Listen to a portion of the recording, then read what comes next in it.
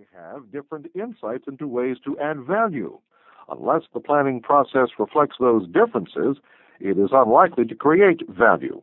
As Charles Peters, Senior Vice President of Development and Technology at Emerson Electric Company, an electronic products company praised widely for its effective planning processes, says, many companies come to Emerson wanting to find out what we are doing and why it works. But often the trip is wasted. Our process works for us because of the type of impact we are trying to have on the businesses and because of our CEO, Chuck Knight, how he likes to operate, and his relationship and status with the divisions.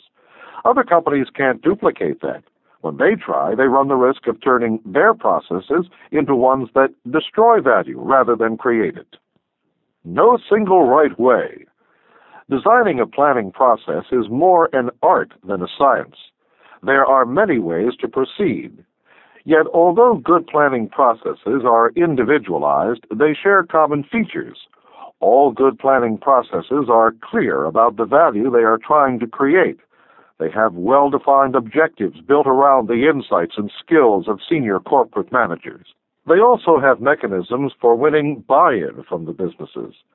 Let's look at how three companies demonstrate these features in very different ways. Stretching at Granada. Granada is a British conglomerate that has businesses in television programming and broadcasting, hotels, catering, and appliance rentals. Its planning processes are greatly influenced by CEO Charles Allen.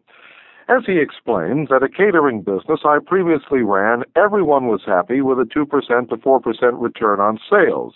They believed you couldn't get a better return in contract catering.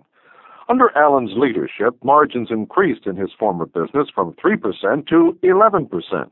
Now, he says, one of my principles is not to benchmark against the industry because you lock yourself into low ambitions. I want businesses to aim to double their profit in 3 years. Double it, triple it, make some quantum change. I want businesses to make a margin of 10% or better.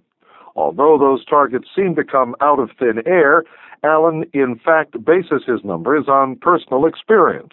To increase the breadth of those experiences, he spends 20 days a year traveling with salespeople, working with restaurant managers, and watching television programs being made.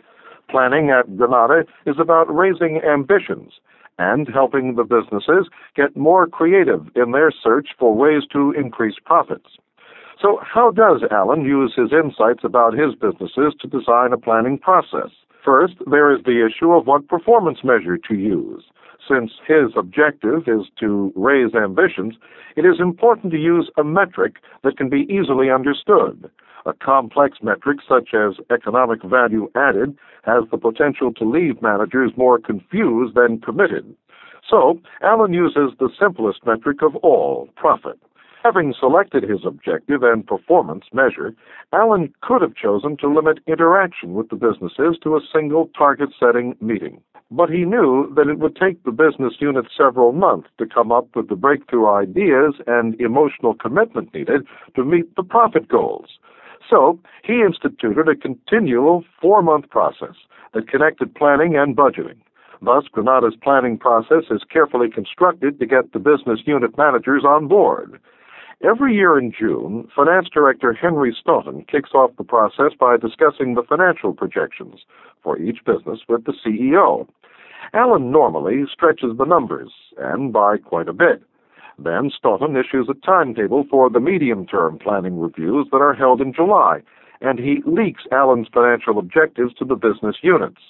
The stated purpose of these reviews is to discuss action plans and long-term issues, with the numbers taking a back seat.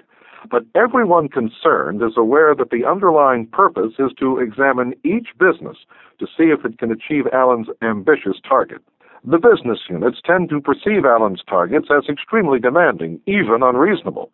That is why he works carefully to maintain morale. The meetings are not inquisitions, but creative debates in which humor is used to maintain a fun atmosphere. Allen keeps the analysis simple. I'm a PVC fetishist, he explains. I focus on price, volume, and cost. To encourage informal discussions, Allen limits attendance to the key unit managers. He usually ends the meetings with a gracious and frequently witty thank you speech to the team.